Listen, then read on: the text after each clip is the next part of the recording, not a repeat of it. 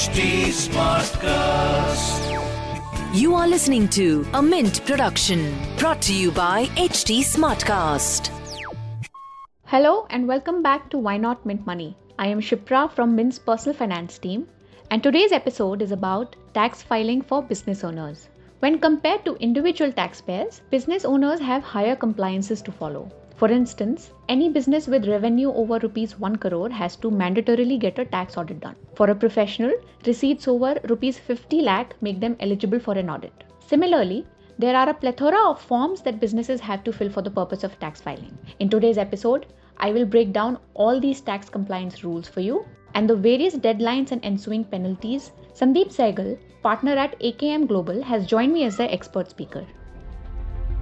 Hi, welcome to Why Not Mint Money, a personal finance podcast where we help you understand basic money concepts and share strategies for you to build your wealth. So let's get started on your money journey. Hi Sandeep and welcome to Why Not Mint Money. Yeah, hi Shiva, and thanks for inviting me here. So Sandeep, we are approaching the deadline to get tax audit reports. Now that's one of the compliances that companies or LLPs have to adhere to. So why don't you tell us about the several due dates for filing the tax audits and tax returns for companies? Yeah, so ordinarily the due date for filing of a tax return by a company or LLP is 31st of October. But if any company or LLP is subject to a tax audit, then the tax audit is required to be filed by 30th of September. Besides, some of the companies would be required to get a transfer pricing audit done as well. I mean, if they are having some international transactions where they are transacting with their group entities situated overseas, it could be services, sale, purchase, could be anything. So in those cases, those companies are required to get a transfer pricing certification done. This certification is required to be filed by 31st of October, and the tax return in that case is required to be filed by 30th of November. Right. So that's about ITR. Are there any specific forms that are required to be filed before or along with the ITR? There are some forms which are required to be filed in specific cases.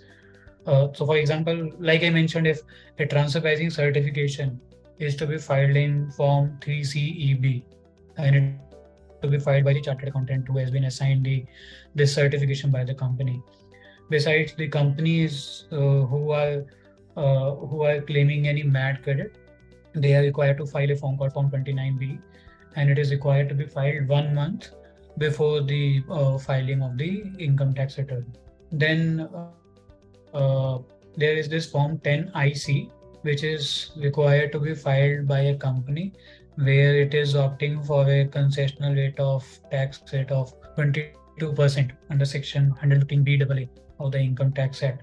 And if any company is claiming concessional rate of 15% for manufacturing activities, that company is required to file a form called 10ID.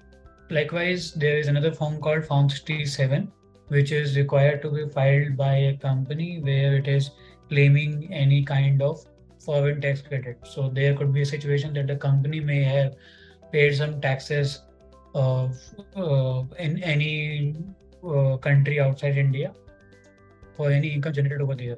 So this income would also be required to be reported in India. So the companies are eligible to claim the credit of the taxes to some extent, whatever has been paid there or withheld there. So for that purpose, Form 67 is required to be filed, which along with certain documents like proof of tax payment, etc. Right. Yeah, I think these are the specific ones. Right. So I'm sure that navigating all this for big companies is easier compared to small companies. So, now that there are only 3 days left for tax audit reports. So according to you, what can go wrong, in last minute, tax audit, and what should ITR filers do to make sure that, those mistakes are not committed? To avoid any last minute hiccups, there are some logistical issues which need to be taken care of. For example, the most important thing is the digital signature certificate of the company.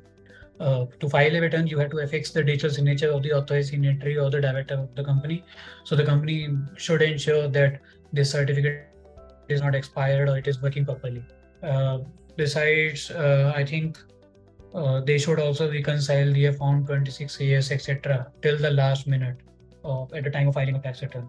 And in case of filing of tax audit or transfer pricing certification, generally the requirement is that the company needs to add a chartered accountant in its income tax portal. I think this is the very critical compliance which company needs to ensure, that they should add the chartered accountant in their portal for the purpose of these audits. And when the chartered accountant submits its report online, like tax audit report or transfer pricing certification, then the company should go into the portal and accept that report. But let's say if these things are missed, it could be considered that these filings were never done, and the companies could be subject to penalties or interest payment, etc. Right. So the thing that you just mentioned about, companies accepting the audit report that is being submitted by the CA, I'm sure that they will review the report and then submit it. Generally, yes. They would review. Because generally they would have a prior discussion with the chartered accountant, and after that they would basically ensure that whatever has been discussed, that only is being filed. Yeah, so they would generally review it. Right. And let's take a scenario where a certain expenditure has been disallowed in a tax audit report. So in that case, what options does the company have? Can they claim those in ITR, or can they get it? Can they go back to the auditor and ask for a reassessment? What options do they have? Yeah, so see, generally a tax audit report is basically an opinion of the auditor.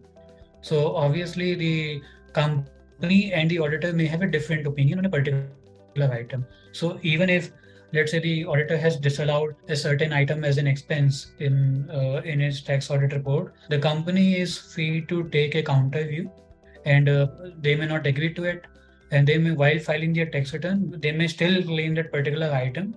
But obviously, then in that case, ideally, when the income tax department compares the tax return and tax audit report, there would be a gap which they can ask from the company, and the company needs to have sufficient justification and the documentation to prove that why they have claimed this particular expense, and why, in their view, even if the auditor said that it should be disallowed, but in their view, this should not be disallowed and they are eligible to claim it. Right. So in that case, I think it is safe to assume that it could also lead to litigations if the company doesn't have enough support. Yes, it could. Yes, it could. If the amounts are higher, then yes, it could lead to litigation as well. Right. Okay. So talking about deadlines, what are the consequences or penalties if all the forms and ITR dates that you've mentioned, if they are not adhered to? Yeah, so let's say if there is any tax due on the company, then the company would be required to pay an additional 1% interest on the amount of tax due as on the date of filing of tax return, as on the due date, basically. So this is one consequence. The other is they could also be subject to... Yeah, I'm sorry to interrupt, but this 1% interest will be levied from the start of the financial year, is that right? No, this interest is levied from after the due date of return. So let's say the due date of filing of return was 31st of October. Right. This particular interest will start from 1st of November. Right. And besides, the company would also be required to pay a late fees, which can go up to 5,000 rupees. And there could be other graver consequences, like if the company is claiming any kind of loss in its tax return, but they file their tax return late. So in that case, they would not be allowed to claim that loss and carry forward that loss to the next years. So I think this is a heavy tax cost which the companies need to be mindful of. And some companies would be claiming some specific deductions, like SEZ units would be claiming deduction under section 10A or 10AA of the income tax. So in those cases, there is a requirement that you have to file the tax return by the due date. If the companies fail to do so, they would not be allowed that particular deduction or the exemption for that particular income. Right. So talking about special deductions, are there any tax deductions that startups can avail while filing ITR?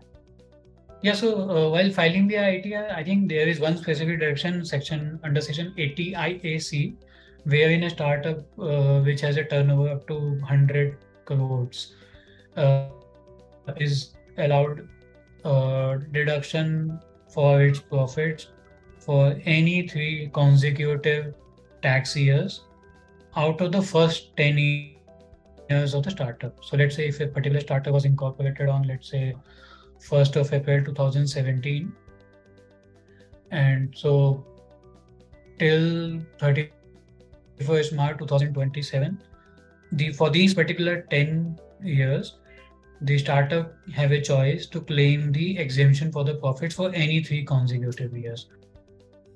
But typically that would be, I think, in the later part, because generally in the beginning, there are very few startups who are profitable from the beginning years. That's right.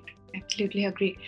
So if there is a startup who's profitable and who's claiming this deduction, then do they need to do it by the due date, and does it get revoked if they're filing their taxes after the due date? Is that so? Yeah, so I think for this particular deduction, there is no requirement that you need to file it by the due date, because I think 80 IAC doesn't impose that kind of condition. Right. Right. Okay. So if an ITR has already been filed, how can they correct any mistakes in it? See, generally there are some remedies available. First is obviously the revision of the tax return, but revision has a certain timeline that you can do it only before 3 months of the end of the relevant assessment year. So let's say by 31st of December. So revision is one option. The other option is that, this is a newly introduced concept called updated return, wherein you can file a tax return where if you find any mistake or something, by paying some extra amount, that is 25% and 50%, depending on whether you file it within 1 year of the end of assessment year or 2 years of the end of assessment year, you can file an updated return, but this is a one-time opportunity. And this can be claimed only if there is an additional tax liability due. So you cannot use this updated return for the purpose of claiming any fresh exemption or any fresh deduction. So it cannot be used for claiming any benefit, and it can be used only if you miss reporting any income or you miscalculated your tax liability, and the tax liability should be eventually higher.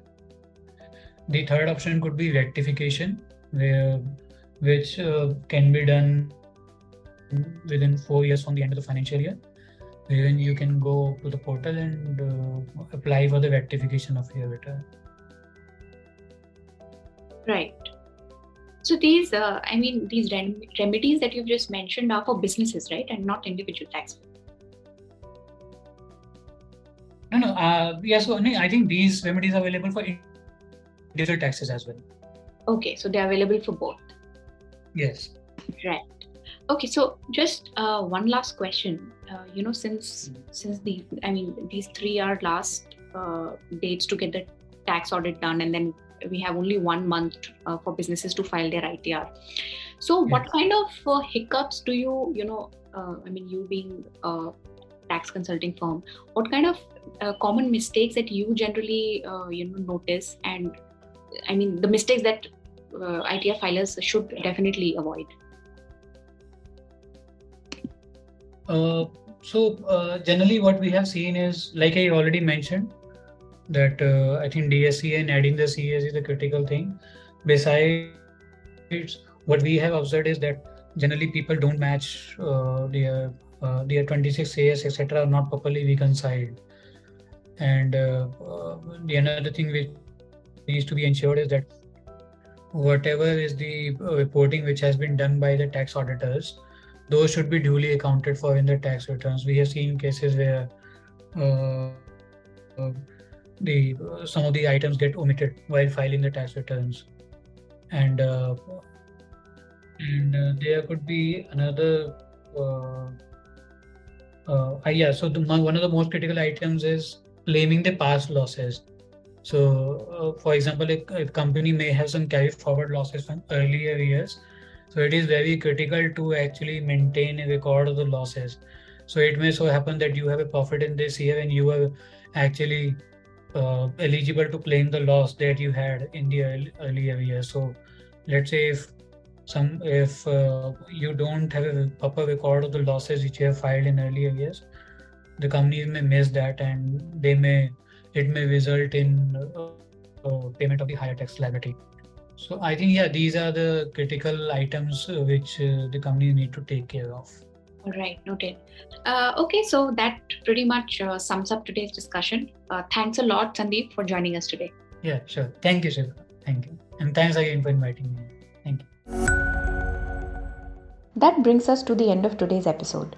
If you would like to know more about this topic or make a suggestion of a personal finance topic that you would like us to cover, I can be reached at Twitter under the username of Shipra Singh Saurath and on LinkedIn at Shipra Singh. Thank you for tuning in. See you in the next episode.